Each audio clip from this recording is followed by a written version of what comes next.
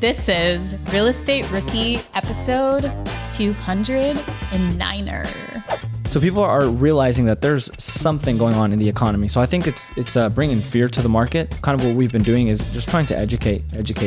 Because, if you keep your money in the bank right now, it's not making anything. It's actually losing money if you want to be, technicalities. Also, if you put it in stocks, that would be very fearful. I would be scared to do that. And then crypto, that would be another thing that I would say was probably not the best idea. So where is the best place to put the money? I personally would say, and this might be biased, but I think it's real estate just because it would hold its value, at least to an extent. My name is Ashley Kerr, and I'm here with my co-host, Tony Robinson. And welcome to the Real Estate Rookie Podcast, where every week, twice a week, we bring you the inspiration, information, and education you need to kickstart your investing journey. Now, usually, I kind of start this part of the episode with reading some highlights from recent reviews that we've gotten on the podcast. But today, I'm going to switch it up just a little bit, and I want to read some comments we got on YouTube for one of our recent episodes we put out on YouTube. And in that episode, Ashley and I talked about how one of the reviews talked about how boring Ashley and I are, and we'd like to read some of the bad reviews from time to time as well. And we just so much appreciated how the rookie community came to have our back. So someone said, I love their chemistry. I also love the Rookie Podcast because every guest provides tangible lessons learned. Someone else said, Imaginary Derek said, I love you guys and your genuine chemistry. The show is amazing and extremely helpful. Please invite me to the next pool party. Someone else said, I love Ashley's laughing. It's so genuine. Please don't stop due to negative reviews. You seem so much fun. And the last one is from Paul Garza, says, don't change. I learned from your intro. I like to hear what you guys are personally working on. It makes me think of different situations and angles. So, guys, we love that you appreciate the boring banter between me and Ashley.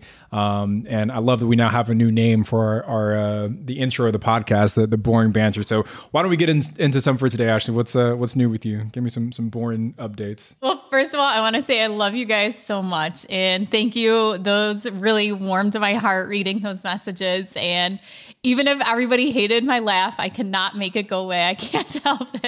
So thank you guys. We really appreciate you guys taking the time to make those comments for us. So what's new, Ash? Give me some boring banter about Ashley Kerr's universe these days. Well, I'm super excited because Tony and I are headed to Denver, where we are going to do a podcast recording together live in person. And then we are also hosting a meetup in Denver. So that is going to be August 15th. I'm not sure when this episode is airing, before or after, but if you guys were there, it was great to see you. I think this will come out after. And then, but yeah, it's always great to get together with Tony and Sarah. And then after that, headed to Tony's short-term rental conference, and then it will be BPCon. So super excited for it to be in sunny San Diego this year. So if you guys haven't checked it out, go to biggerpockets.com/events, and hopefully we'll see you there. And lots of travel, lots of good things happening.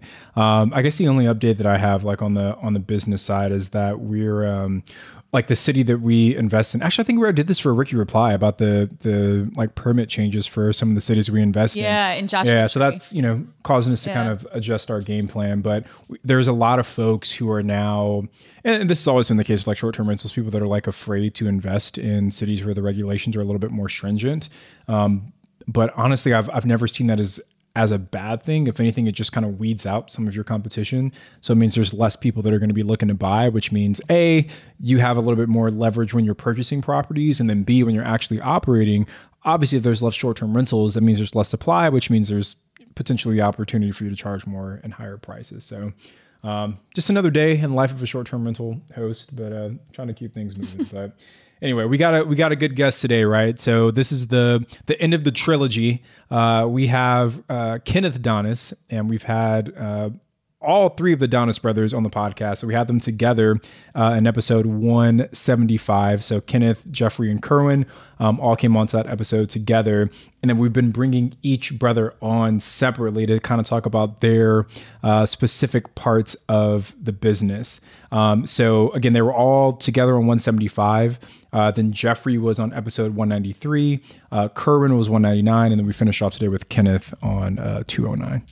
Remember when you had to pay to get a lead's phone number? It was like the dark ages until Deal Machine made skip tracing a thing of the past. Now, with your Deal Machine plan, you'll get unlimited access to phone numbers and contact information for no extra cost. That's right, get high quality, reliable information trusted by leading financial institutions, all fully compliant with the federal Do Not Call list. Explore over 150 data points, including age, gender, marital status, occupation, and a ton more. Trust me, this is the data you need for off-market deals. With new filters, people flags, and color-coded phone numbers, lead management just got a ton easier. Ready to step up your investing game? Sign up for a Deal Machine plan today and gain immediate access to this unlimited treasure trove of contact information and phone numbers. Just head to DealMachine.com/BP. Transform your lead generation and deal-making strategies with Deal Machine. Sign up today and start exploring the unlimited possibilities at DealMachine.com/BP. This show is sponsored by Airbnb. Did you know that I turned one of my first homes into an Airbnb? It's true. And it even helped me get the extra income I needed to launch my real estate career. So if you want to try your hand at making even more income with your property, Airbnb is the place to be. Your home might be worth more than you think. Find out how much at airbnb.com/host. You're trying to close on your next rental, so why is your insurance company dragging its feet? With long lead times and never-ending paper forms, it's no wonder it takes forever to finally get a policy. Modern investors deserve better. They deserve Steadily.com. At Steadily.com, you'll get fast, affordable landlord insurance available online 24/7 in just a few clicks. You can even get next-day coverage, which takes just minutes, by the way, to obtain. And you can do it all from your phone. Steadily was founded by landlords who created insurance products tailored to the unique needs of this industry. It's their sole focus, and that's why landlords nationwide consistently rate them 4.8 out of 5 stars. So whether you've got a single-family, short-term, or multifamily portfolio, Steadily.com can secure the best coverage at the best price to protect your properties. Discover how Steadily can save you both time and money on your rental property insurance. Visit Steadily.com for a commitment-free quote tailored to your needs today.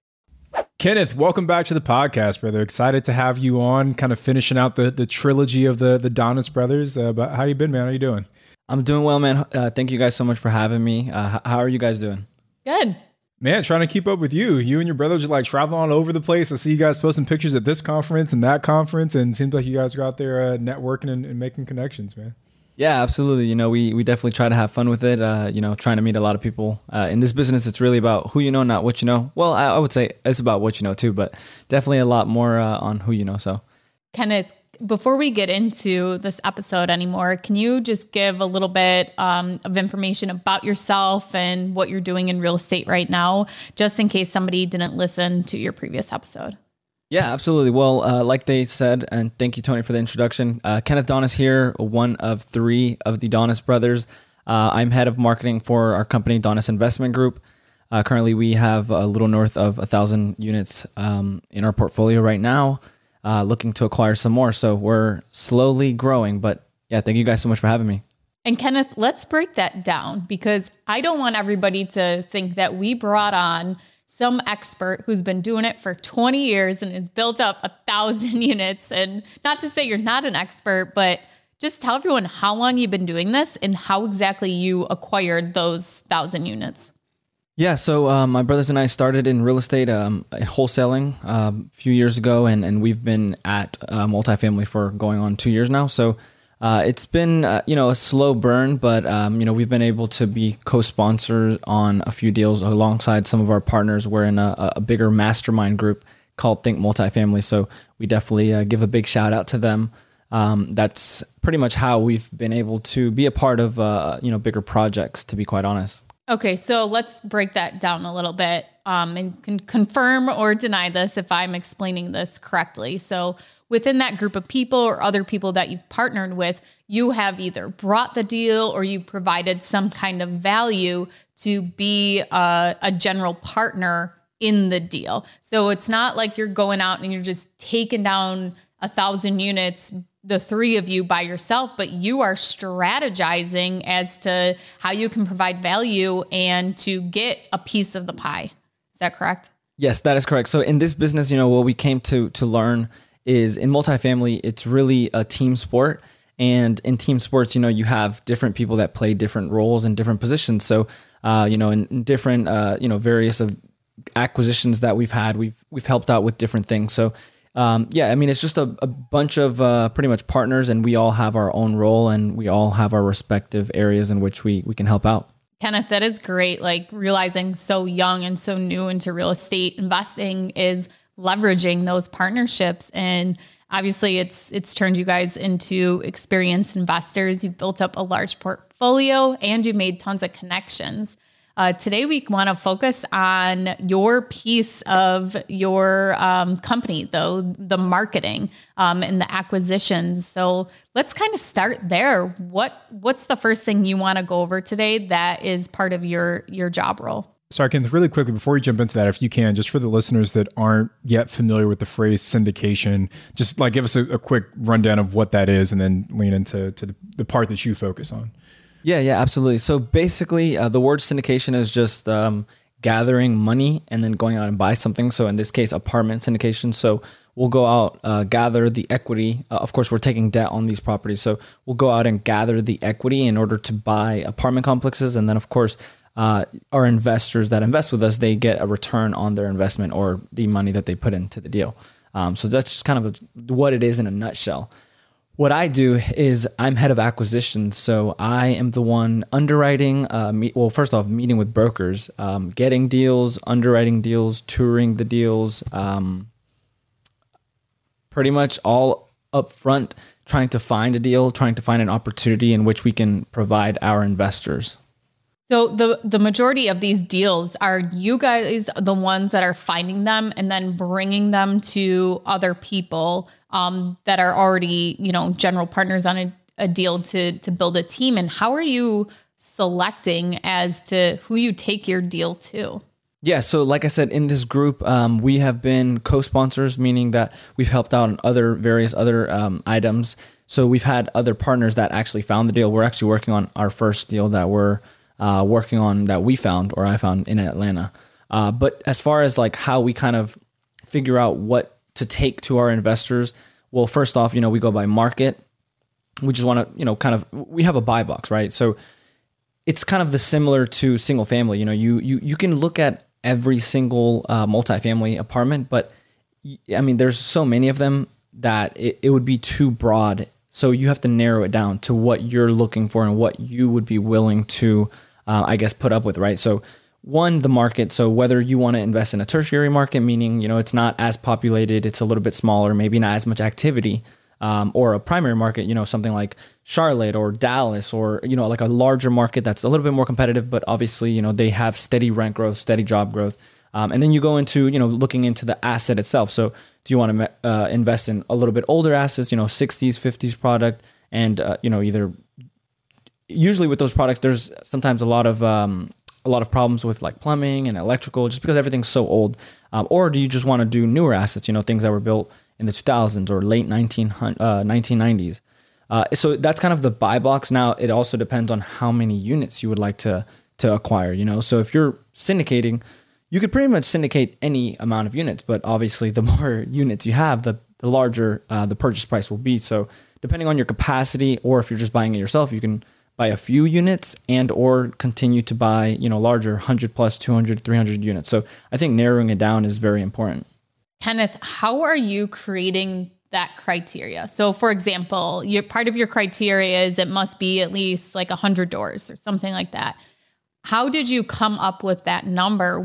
If someone out there is looking to go and do multifamily, how can they be like, okay, I know that I can maximize my return if I'm getting over 100 units, or I want to be in a B to A class market.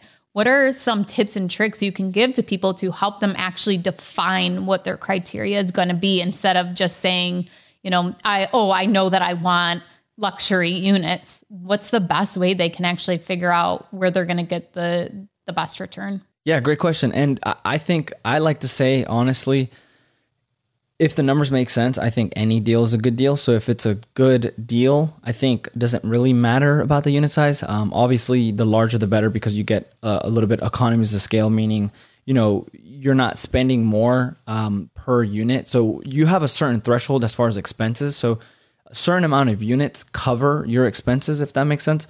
So after you surpass a certain threshold within the unit sizes, you're not really increasing the amount of expenses. So you're just making more profit.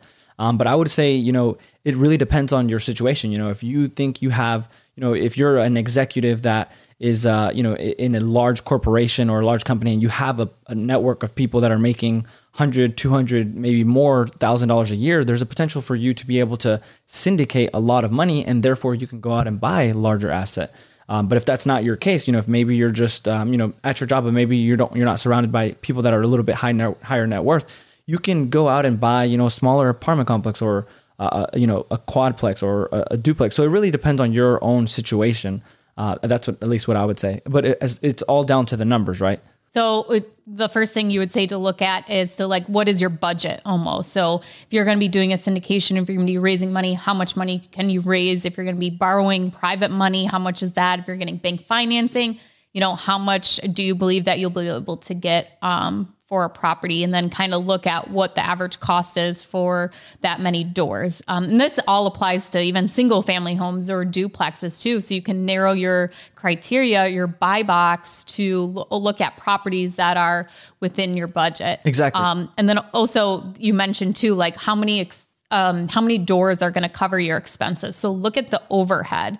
So if you have a property that has 20 units and it's going to cost you X amount to have the driveway snow plowed, but you can look at a property that has 100 units, but it's still going to cost the same because it's the same size driveway or something like that to have it plowed. I think that's great advice right there too, is to look at what is the overhead of the expenses where they're most likely not going to change as those units increase. Yes, that is 100% correct. And to touch on your first point, so it's not just, I would say not really just your budget. I would also say, like I said, this apartments is really a business in which it's who because I personally don't have the net worth or the liquidity in order to sign and qualify for these loans, but I have a network of people that can sign on these loans, and they have the experience, they have the net worth, they have the liquidity.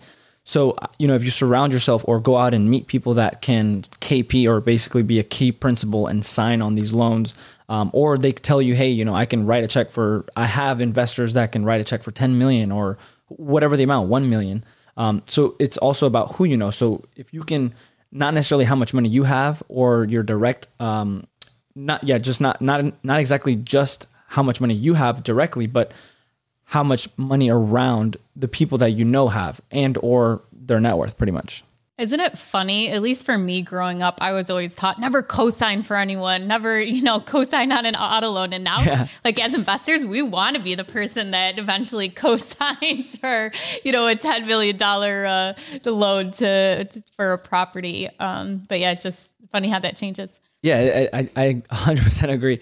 And the reason is because, one, this is good debt, right? So this debt, as long as the asset keeps performing, the money, that debt that you're taking out is making you money, right? So, we've always been taught, obviously, car loans, house, depending on your perspective, those might not be the best kind of debt. And two, you get a slice of the pie for just signing on the loan. And yes, it's somewhat of a risk, but these are all a majority non-recourse debt, meaning that as long as you're not committing fraud and or just operating the property correctly, and you're not doing anything that would pretty much trigger like a bad boy carve out, they can't come after you personally. So you're using your balance sheet, and I wouldn't say that there's no downside or no risk, but there's very minimal risk, I would say. So that's why people do it. Yeah, so Ken, you've done a great job, but I just want to kind of rephrase it that way people see it a little bit more clearly. So what are all the things that should go into someone's buy box? So you talked about number of doors, you talked about condition. What are the other few pieces someone should really narrow in on when they're talking about their buy box? Yeah, so area, I'd say median household income, number of doors, which would kind of correlate with purchase price. So I think those kind of go hand in hand. Year built. And those are pretty much, I would say, are and crime, but I think that kind of goes hand in hand with the area and stuff. So, I mean, and obviously you're looking at price as well, right? Like, you know that, hey, I'm not going to buy a property that's, $100,000. I'm probably not going to buy a property that's $100 million. So how are you determining what price point that you're going after? Because since this is a syndication, obviously you don't have the money in the bank today. So it's like, how do you know what's a reasonable price point for you to get under contract that you can then go out and raise money for? Yeah, great question. And I think, so we kind of have an understanding as to in our network, how much money we could put together if we had a deal that, checked all the boxes pretty much, so to say. So, if it's in a gray area, there's job growth, population growth, the median household income is good. The asset is not old, it doesn't necessarily need a lot of work. There's not a lot of crime. So if it checks all the boxes, what can our partners, some of our partners or the people that we know, how much money do we think we could bring to the deal? So that's kind of what we look at first, because obviously, we're bringing the equity, you're raising the equity so that you can get the loan. And that's kind of how we kind of reverse engineer to see, okay, well, this is our maximum purchase price, or at least this is where we feel comfortable. So there's always the issue too, Kenneth, with soft commitments, like soft commitments versus like money wired, right? Like you can have one money for the soft commitments, but it's going to be a different number when the money actually gets wired in. So what kind of buffer do you typically kind of look for, right? It's like, I don't know, say for example, you're buying a property, and we'll just like use round numbers so it's easier, but say you're buying a property that's $1 million.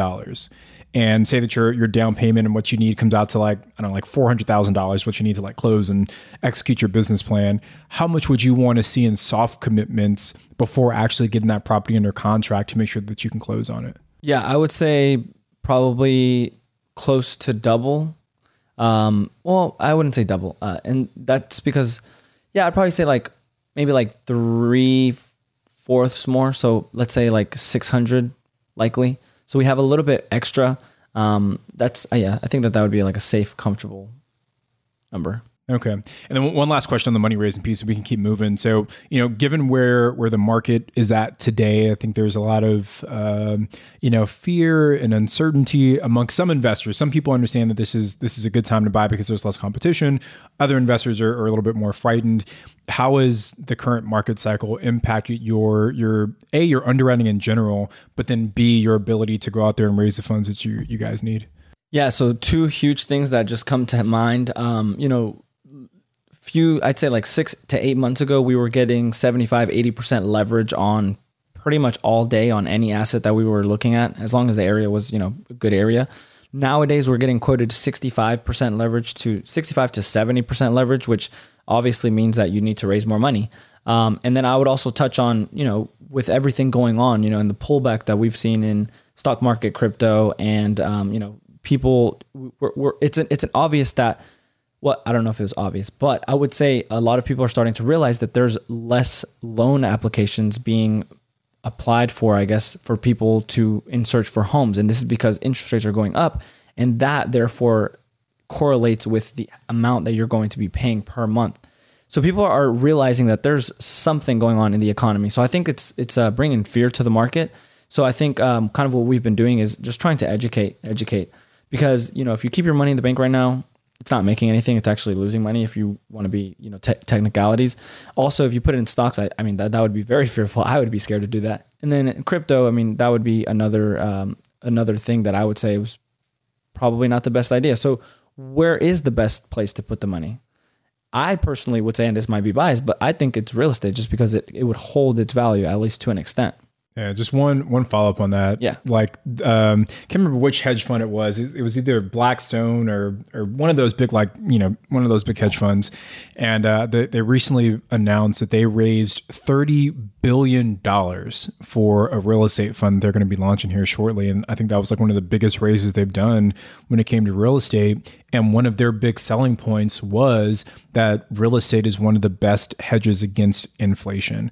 And I think that's why there was so much interest and why they were able to garner so much investor capital, is because real estate is one of the best ways to make sure that your capital at least paces with, but can oftentimes outpace the rate of inflation. 100%. I definitely agree. There's a lot of different asset classes or investment vehicles that you can pretty much invest in, but we've, especially now, we're all starting to realize, I guess I kind of knew this, but a lot of people are starting to realize that they aren't as secure as you would think. And so there's all of this money that is now starting to be pulled out of these markets, and they're sophisticated enough to know that they don't want to just leave their money in the bank. So they're all chasing after an asset class that has been proven to, pretty much beat inflation year by year.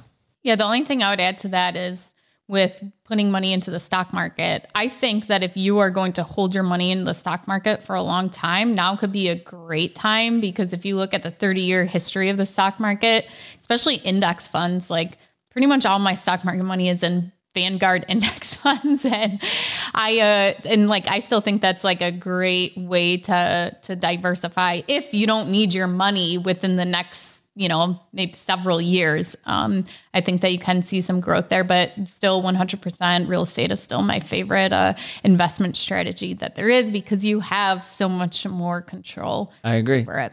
I mean, you don't take a loss until you sell, right? So yeah. So Kenneth, now that we've kind of talked about what your buy box is, your criteria, what is the next step? You find a property that fits that criteria. What happens next? Yeah, so there's a underwriting process, and a lot of people can do this on back of the napkin kind of thing, but we usually use an analyzer. So we go through our analyzer, we analyze the deal. There's a lot of steps, I guess you could say, that you would want to go through and check out to make sure that these numbers make sense. Kenneth, so when you mention your analyzer, is this like a software? Is this like a spreadsheet you guys put together? What exactly is that? It's a spreadsheet, and like I said, I'm a part of a group, so the group actually built the spreadsheet. I could be biased when I say this, but I think that I've seen several spreadsheets, and I think that this is the most in-depth spreadsheet out there. And like I said, I've seen a few of them. I haven't seen all of them, so that might be a biased thought. But I would say, obviously, we want to look at the comps, see what other comparable properties, similar vintage, similar area, what they're renting for, and what condition their units are in.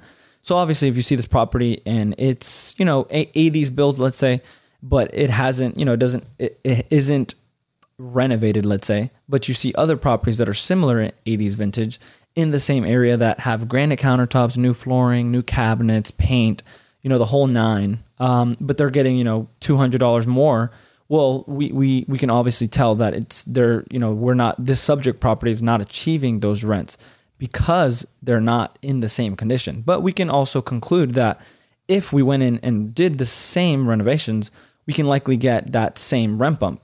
So that's kind of what we look into. So the rent comps. We also want to make sure that we get quotes. There's several checklists. So we want to make sure that we get quotes from our insurance company, because you can take a guess as to what insurance will provide. Insurance will be, but I think most insurance companies provide free soft quotes, which they're pretty accurate. So it doesn't take them that long either. So you would want to get an insurance quote to see what you'll be paying in insurance. We usually like to either consult a tax consultant, because taxes can be very tricky depending on what county, and they change in every county. Some counties they freeze, some counties they reassess on sale. It's different all over the place. So there's not like one strategy. So a tax consultant is what we usually like to do. But you could call your tax office and just kind of ask them historically how do they appraise, and how do what their millage rates are, which is just like kind of what they assess. So you're talking about like calling the assessor's office. Yeah, exactly. And they can pretty much provide guidance, but we just like to be pretty accurate with our numbers. Kenneth, one follow-up question. I've actually never heard of a tax consultant when it comes to like identifying property taxes. Like usually what we do is like we just call the county or the city or whatever. Like where do you find this tax consultant? Is there like a website where folks do this, or is it like how do you find this person? Yeah, well, I was put in touch. So like I said, that's the good thing about being in a group, I guess, that kind of has already people that they've used in the past. But I'm sure you could just Google tax consultant or tax assessor consultant. Then, I'm sure that there's tons of companies out there that just specialize, especially in certain areas. You would just want to make sure that obviously that person that you're consulting is familiar with the tax in that county. Because if they're not, like I said, it can change in counties, and in each state there can be tons of counties. So yeah.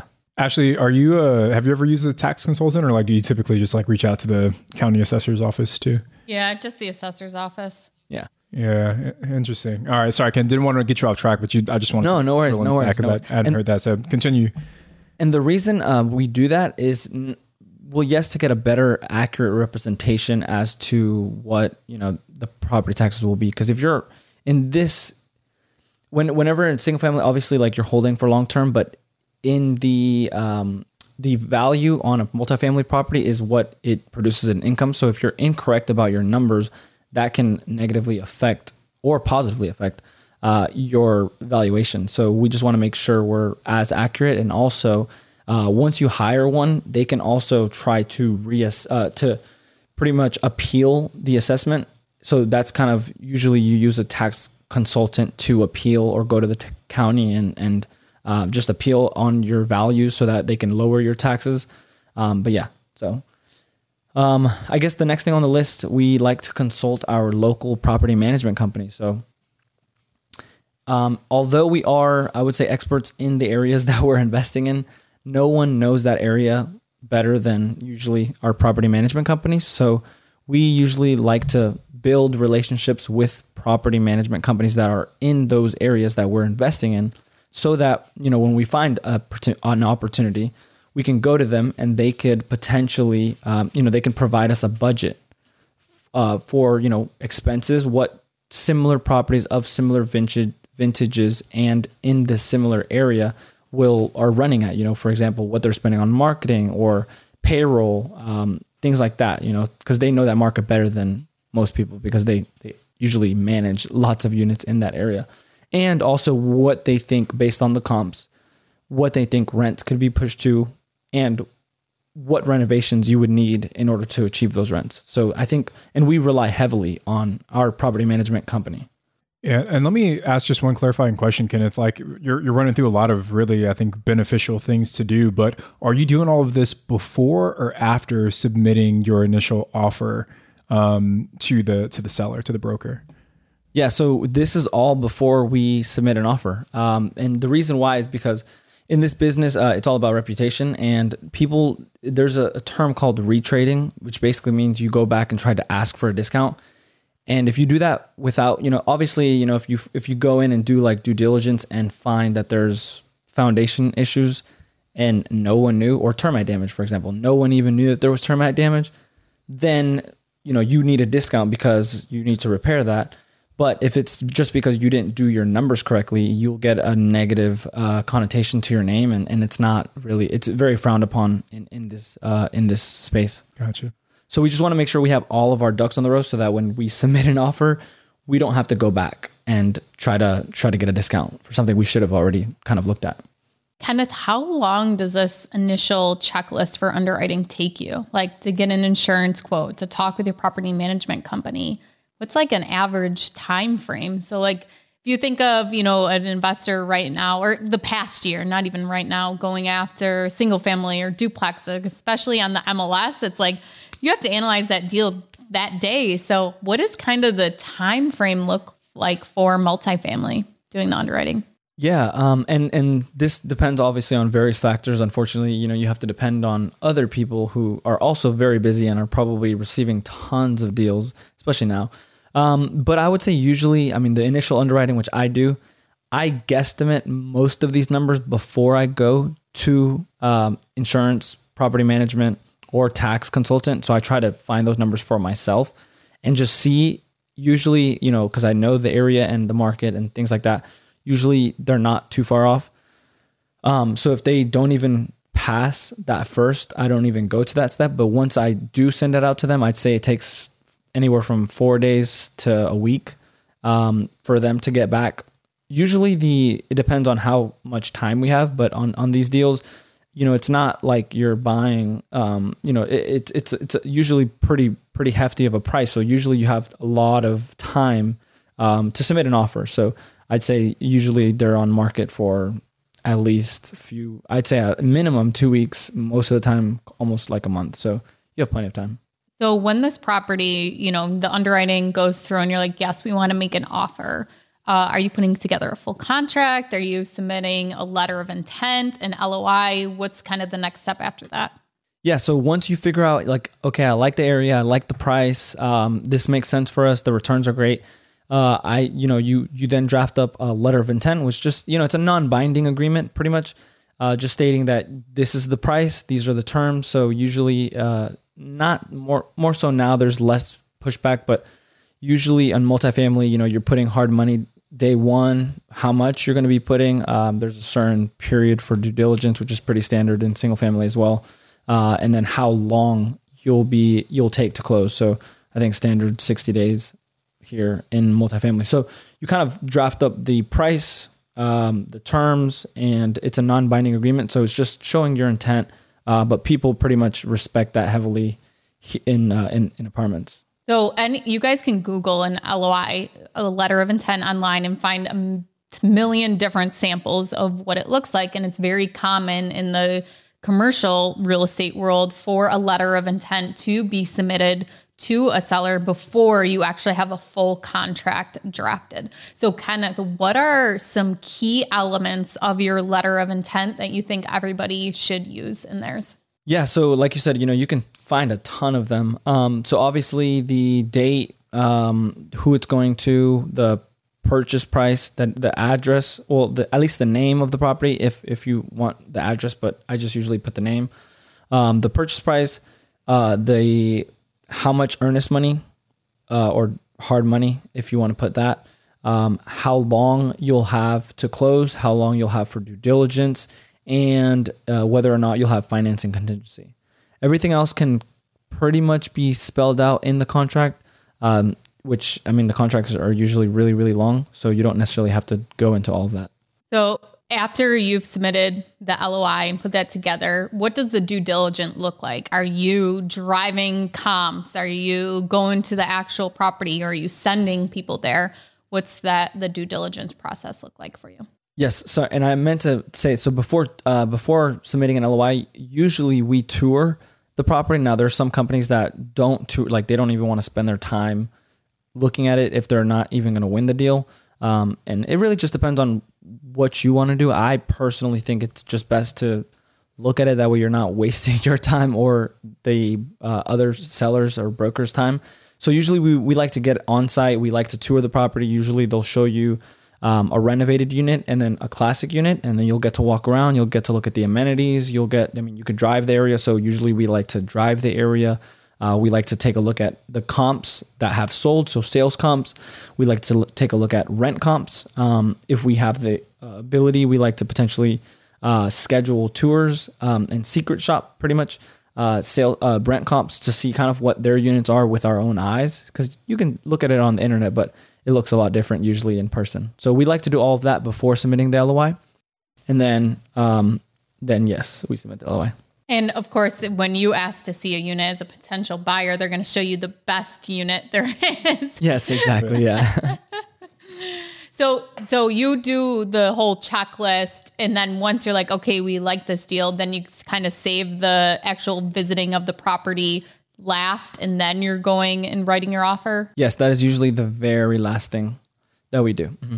One follow-up question on that, Kenneth, like, are you, like, where do you live in relation to the markets you're investing in? Because, like, I can imagine for some folks, like, say you live in California, but you're looking at like the Dallas or the Midwest somewhere, like it could get expensive trying to fly to all those properties before actually submitting your LOI. So, like, how do you guys balance that, kind of not wasting too much money up front if the deal doesn't go anywhere?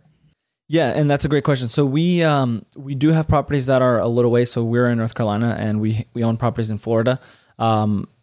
We try to look for deals that are in North Carolina and Georgia, which are either driving distance or just a quick flight away. I would say or recommend that you look in your backyard, unless you're like in a market that you wouldn't want to be investing in, which is up to your own preferences, right?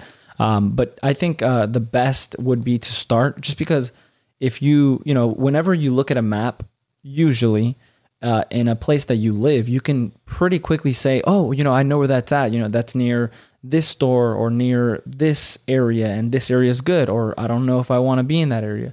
So you kind of already understand that, because I'm sure you've been driving to work. You've either been taking your dog to you kind of already know the area. So I think that would be the best thing to kind of start off with in your backyard. Cool. The last little piece here that I don't think we touched on is when you are you're underwriting the deal, who are you talking to about financing the deals to get to find out how much you're going to have to leverage the deal for, how much money you think you can raise, who's going to sign for the loan, things like that? Are there key people you discuss that with before you go into underwriting? Yes. So as far as financing, so when we do underwrite, we do send it as well we use a mortgage broker that all of our group pretty much uses. But the amount of debt that's out there, as long as you qualify, obviously, is actually insane. So especially with multifamily, they want to lend on these assets as long as it's a good asset and you can prove that there is value potential. So I would say, you can pretty much Google any mortgage broker, go on LinkedIn, you can find them there. They're all over the place. Fortunately for us, we have someone that we use, and we also have someone that has the capability to, at least for all the deals we're doing, they have the capability to sign on the loan as a key principal. But like I said, it really just depends on your network of people. So if you know someone that's pretty high net worth, and they've already told you that they're willing to sign on loans, you can kind of keep that in mind.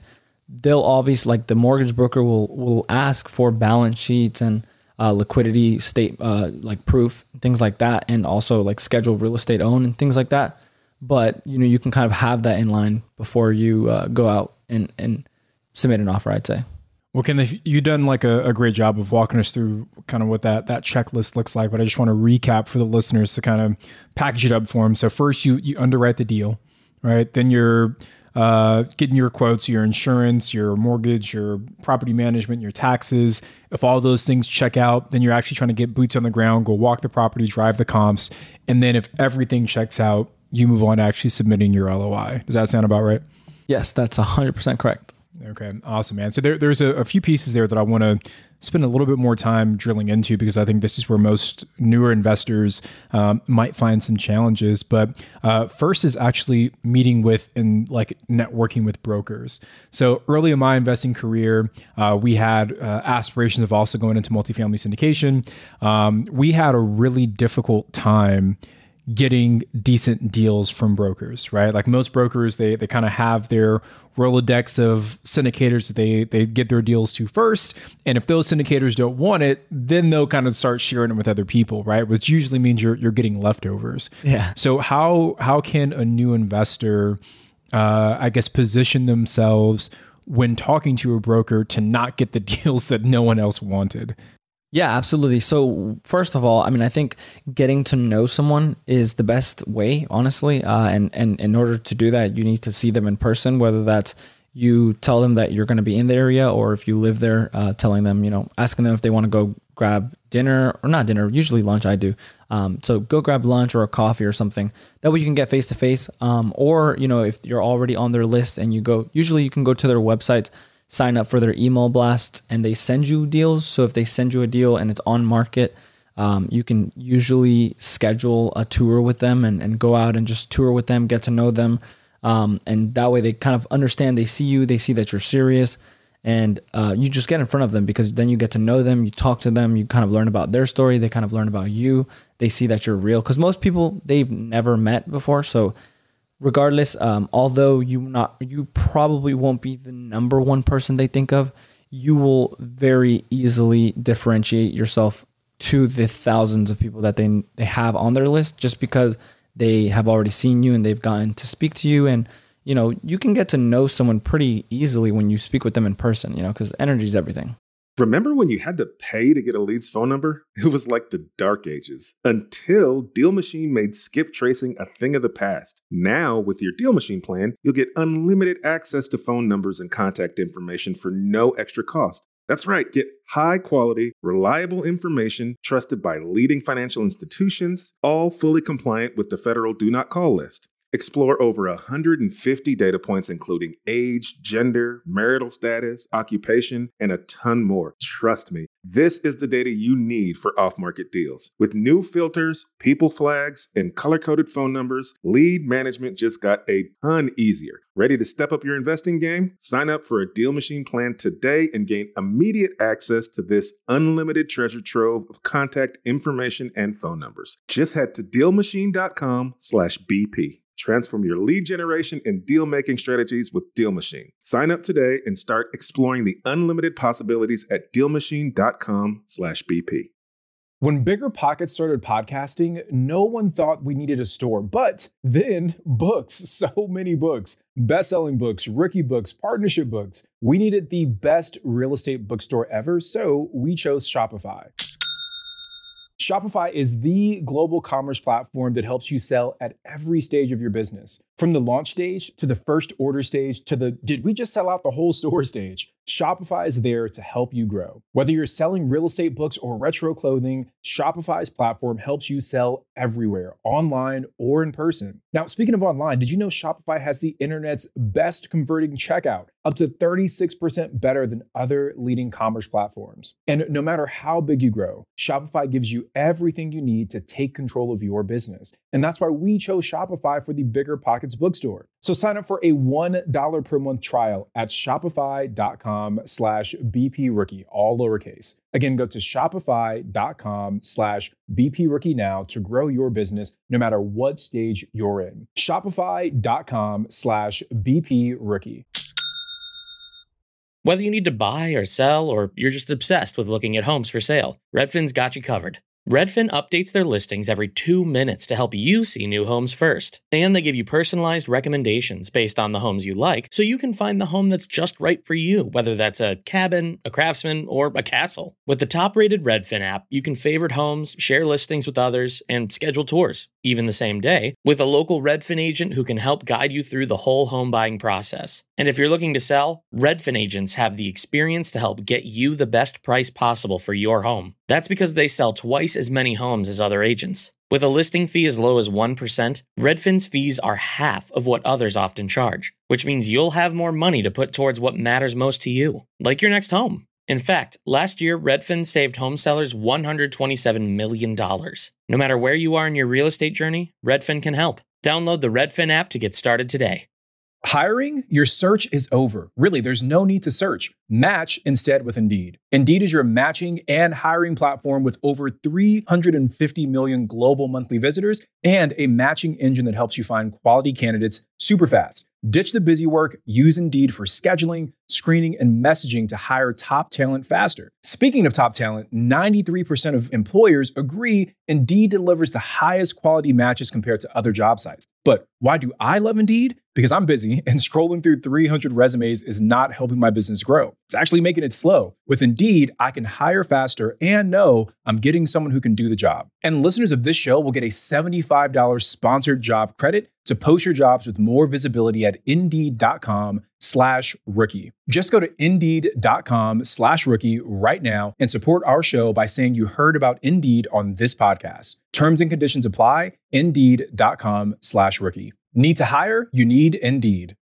Let me ask you this. What's like a piece of advice you have where someone can get in front of somebody, like a really busy person, where if you ask them to coffee, you ask them to dinner, to buy them dinner, if you want to just stop into their office and talk, that's not going to happen because they're too busy for that.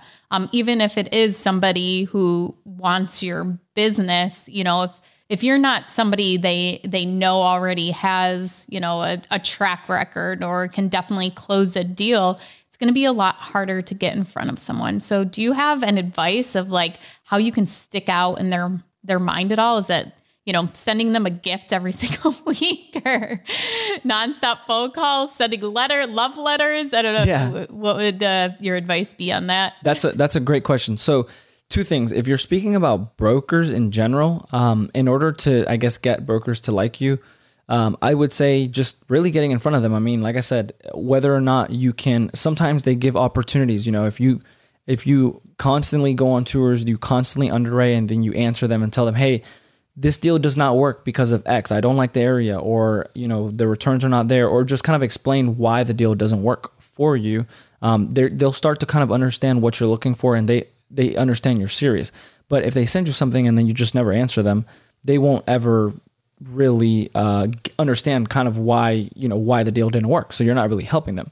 Now, if you're just talking about, I'd say, I guess, valuable people or people that are high net worth, or just people that don't have much time, I'd say the number one way is to start a podcast.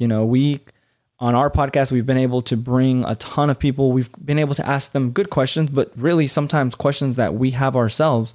And most people, if you kind of invite them to your podcast, most of the time they would love to get on a podcast because it's more exposure for them. And they're not going to just ask you, how many downloads do you have, or anything like that, anything crazy. And over time, you'll have great conversations with a lot of people. Usually you'll get their email at least. Sometimes you can even get their phone number on their sign-up sheet. And yeah, you can stay in contact or email them once in a while. That's a great tip, Kenneth, about starting your own podcast. And I've shared the story many times, but like when I started my first podcast, that was a big part of my motivation as well. It was just like meet as many people as I could. And I was putting out 3 episodes a week when I first started my podcast, and I was doing the math. I was like 3 people a week at 52 weeks a year. That's like over 150 people I'm going to get to meet and like talk with as I'm doing this podcast. And I love that. But one follow-up question. How many deals would you say you have to look at? Like, how many deals will a broker send you before you find one that's actually worth something? Is it, one good deal for every 5? Is it one good deal for every 100? Like, where do you kind of fall in that spectrum? Yeah, I would say so. I guess, and I think maybe things have changed now. I think the market is turning into a buyer's market, so we kind of have more say. But as of recently, usually it's about every 100 deals, 10 of them will make sense for you or fit your, I guess, criteria or something. Your criteria, I mean. And then out of those 10, you'll probably submit those 10 offers. And out of those 10, you will potentially get 1 or 2 accepted. And then out of those 1 or 2, you'll close on 1. So 2 accepted, you'll close on 1. So that's kind of like the metric, I guess. So we aim to underwrite 100 deals. I wouldn't say as fast as possible, but we kind of know once we're getting closer to 100, it just seems to work out somehow. And that shows the importance of keeping track too. So you actually know what that metric is within your business. Absolutely. Yeah. Organization is key for sure. Yeah. Kenneth, this has been all great advice, and I want to keep it going by moving on to our rookie request line. As a listener, you can call in at any time to 1-888-5-ROOKIE and leave us a voicemail. Tony and I will get it, and we may pick it to be played on our show for a guest. So this week's question is from Nick Bowers from Colorado Springs. I have a question regarding my first investment. I'm investing out of state now. I'm torn between cash flow or appreciation. I'm worried that I can't do a cash out refi on multifamily and grow my portfolio. Which avenue do you guys suggest? Thank you for your time, and I love the show. So what would be your advice there, Kenneth? Yeah, so especially in times like now, I would say obviously you want to be in a market in which there's potential for appreciation, but I would say that the number one thing that you should not compromise is cash flow. As long as the property is cash flowing, it doesn't matter what the value is. You're still making money. You can still service the debt. You can still service all of the expenses, and you can keep it. The worst thing to happen in real estate is not to be able to make your payments or have negative cash flow, because that's kind of what can hurt you if there is a downturn. Evaluations may fluctuate, but if your property is just producing income, and it kind of usually rents stay steady through recessions, which is pretty historical, you will be fine. So I would say cash flow for sure. But obviously, you would like to look into a market that has potential for some upside. Yeah, Kenneth, that's a great point. And honestly, this question about, cash flow versus appreciation comes up a lot. And, honestly, I think it comes down to the unique person situation. If you're trying to replace your W-2 income as fast as you possibly can, appreciation isn't going to help you a whole heck of a lot, right? You need cash flow. But if you're just trying to invest as a way to help supplement your retirement, then yeah, maybe cash flow isn't as important today and you're more concerned about appreciation. So whenever someone asks this question about appreciation versus cash flow, I think it's a deeply personal question that's really more aligned with what that person's goals are when it comes to real estate investing. For me, cash flow was always more important because I knew I needed the money coming in to help replace my W-2 income. So I think hopefully that kind of helps point you in the right direction. Yeah, correct. Kenneth, we want to take you on to our rookie exam. So I know you answered this back when you were on with your brothers, but maybe we can tailor your answers today to be a little bit more about the acquisition side of the business you're focused on. So if you're ready, we'll take you to the rookie exam. Awesome. Let's do it. All right. So question number 1, what's one actionable thing people should do after listening to this episode? Yes. So, I mean, whether you learn how to underwrite, and underwriting can be pretty... It can get complex, but I would say it can be all very simple as well. Just learn how to underwrite on the back of the napkin, and or if you can find an analyzer that you want to use or a model that you want to use, just underwrite deals, whether or not you're going to go out and look at them, or you don't have to go through all the way, but just understanding why the numbers are the way they are and what makes them that way. I think just looking at deals and learning how to underwrite deals is just the most important thing. And if you need something to use to analyze a deal, you can go to biggerpockets.com and use the calculators on there to analyze a deal. Exactly. You get 5 times free, and then, but if you're a pro member, it's unlimited. So there you go. A really great, easy way to get started, because there's like a little link next to every expense, every like income input, every input has a little blue link, and you click on that and it tells you what it is and where to get that information from. So really great for beginners and experienced investors too. Hey, Kenneth, one question real quick. When you are talking to a mortgage broker, you're talking to investors, you have some kind of report, or you're showing your calculator, your spreadsheet to these people. That's super beneficial, right? To have something to kind of put in front of them instead of just saying, hey, this deal is going to cash flow X amount without showing the proof. Yeah. Yeah, exactly. So you obviously build a pro forma, which is just looking into the future, what you think you'll be spending on each item, like payroll, what taxes will be, what marketing is going to be.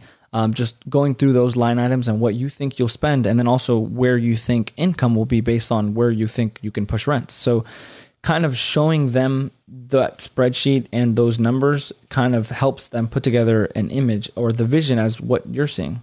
Yeah. And the BiggerPockets calculator reports have, like, once you analyze it, you can just like print off a report, little pretty chart, all your numbers on it to show to people. So mortgage brokers or investors on the deal. Awesome. Yeah. Okay. So our next question for you, Kenneth, is as far as your role in marketing acquisitions, what's one tool, software, app, or system in your business that you use? I would say CoStar, but that might be a little pricey. Really, I mean, honestly, you can use apartments.com. I sometimes go to apartments.com. I mean, maybe it's not really like software, but apartments.com, I mean, that's literally, I'd say, a majority of the time, that's where most apartments market their rent, and they put pictures there. They try to make their property look as beautiful as possible and try to market, because whenever you search up, if you're moving to a new place and you search up apartments for wherever, apartments.com does their own marketing. So likely their ad or their website is going to be the first link up in the top. So most apartments, and us included, we use apartments.com and we market on apartments.com. So I use that to look up rent comps. So I find the subject property, and then I'll look at other properties in the area and kind of see what their finishes are, what their renovations look like, and then what they're renting these their units out for. Awesome, brother. So last question for you. Where do you plan on being in 5 years? 5 years. Oh, wow. That's a long time from now. So, we have, I'd say, some pretty audacious goals. We've come across people that have grown their companies pretty quickly. So I'd say 1 year 5 years, I'd say $500 million of assets under management, and on the acquisition side. So not as a co-sponsor, pretty much as acquisitions at least. So yeah, I'd say that's our goal. So whether, and I would say units, but wherever, depending on the market, it could be 100,000 per unit or 130,000 per unit. So I think that kind of varies. So yeah, I'd say closer to a $500 million in management. I love that, Kenneth. So our goal in our business is to get to 1 billion in 10 years. So $500 million in 5 years is almost the same thing, man. So I love that. That's our tenure. So that I just had to do. Yeah. Cut it in half, right? I love it, man. All right, cool. So let me highlight this week's Rookie Rockstar. This is Jason V from Wilmington, North Carolina. I've actually never been there, but we're actually looking at some properties in the North Carolina area. So I might have to pick your brain, Kenneth. But Jason says that he's been investing for 2 years now and wants to share his most recent success story. But he closed on an 8-plex last week. And as part of this deal, he was able to complete a 1031 exchange and got his first commercial property, first commercial loan. So he believes that the fair market value with the current rents is around $700,000. He plans to do a cash out refi in 6 to 12 months and hopefully pull out $200,000. And he's believing that the value at that time of the property would be about $1 million, which is amazing, right? To increase the value in such a short period of time. So, Jason, congratulations to you. Excited to see you get that first commercial deal done. And hopefully we'll get you on the show soon once this deal wraps up so you can tell us all about it. Yeah, Jason, congrats. Wilmington is like two and a half. I'm in Durham, North Carolina. So that's a 2.5 hour drive from us. My brother actually studied at UNC Wilmington before dropping out and pursuing real estate full time. But congrats, that's awesome. Hit us up so we can link. Yeah, great job, Jason. Excited to see what you do with the deal. Well, Kenneth, thank you so much for joining us again back on the podcast. Can you tell everyone where they can reach out to you and find out some more information about you? Yes, absolutely. So you guys can find us on pretty much at Donis Brothers, and that's Donis, D-O-N as in Nancy, I-S, and then Brothers on YouTube, Instagram, Twitter, where else? Oh, TikTok. Pretty much every platform. Everywhere. Yeah, pretty much everywhere. And then our website is www.donisinvestmentgroup.com. If you guys want to learn more about investing in multifamily and why that might be beneficial for you guys, you guys should check us out. Hey, well, thank you so much. We really enjoyed having you back. So make sure you guys go back and take a listen to the Donis Brothers episode. So we had the first episode with all three of them, number 175. Jeffrey was on 193 and Kerwin was on 199. So yeah, thank you so much for joining us.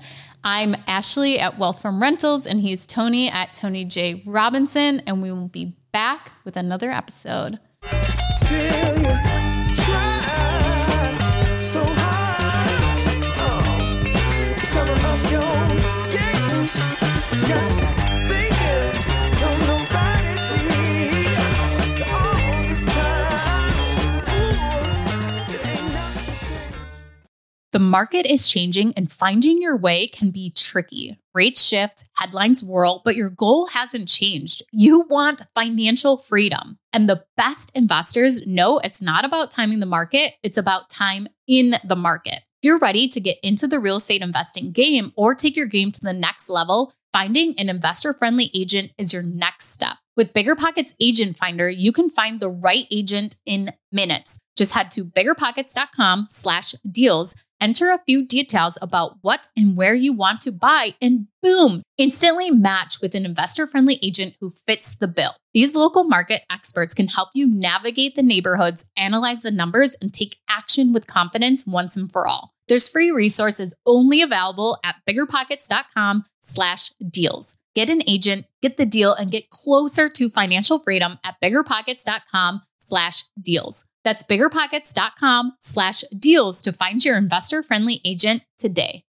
The content of this podcast is for informational purposes only. Past performance is not indicative of future results, and all host and participant opinions are their own. Investment in any asset, real estate included, involves risk. Use your best judgment and consult with qualified advisors before investing. Only risk capital you can afford to lose. BiggerPockets LLC disclaims all liability for direct, indirect, consequential, or other damages arising from reliance upon information presented in this podcast.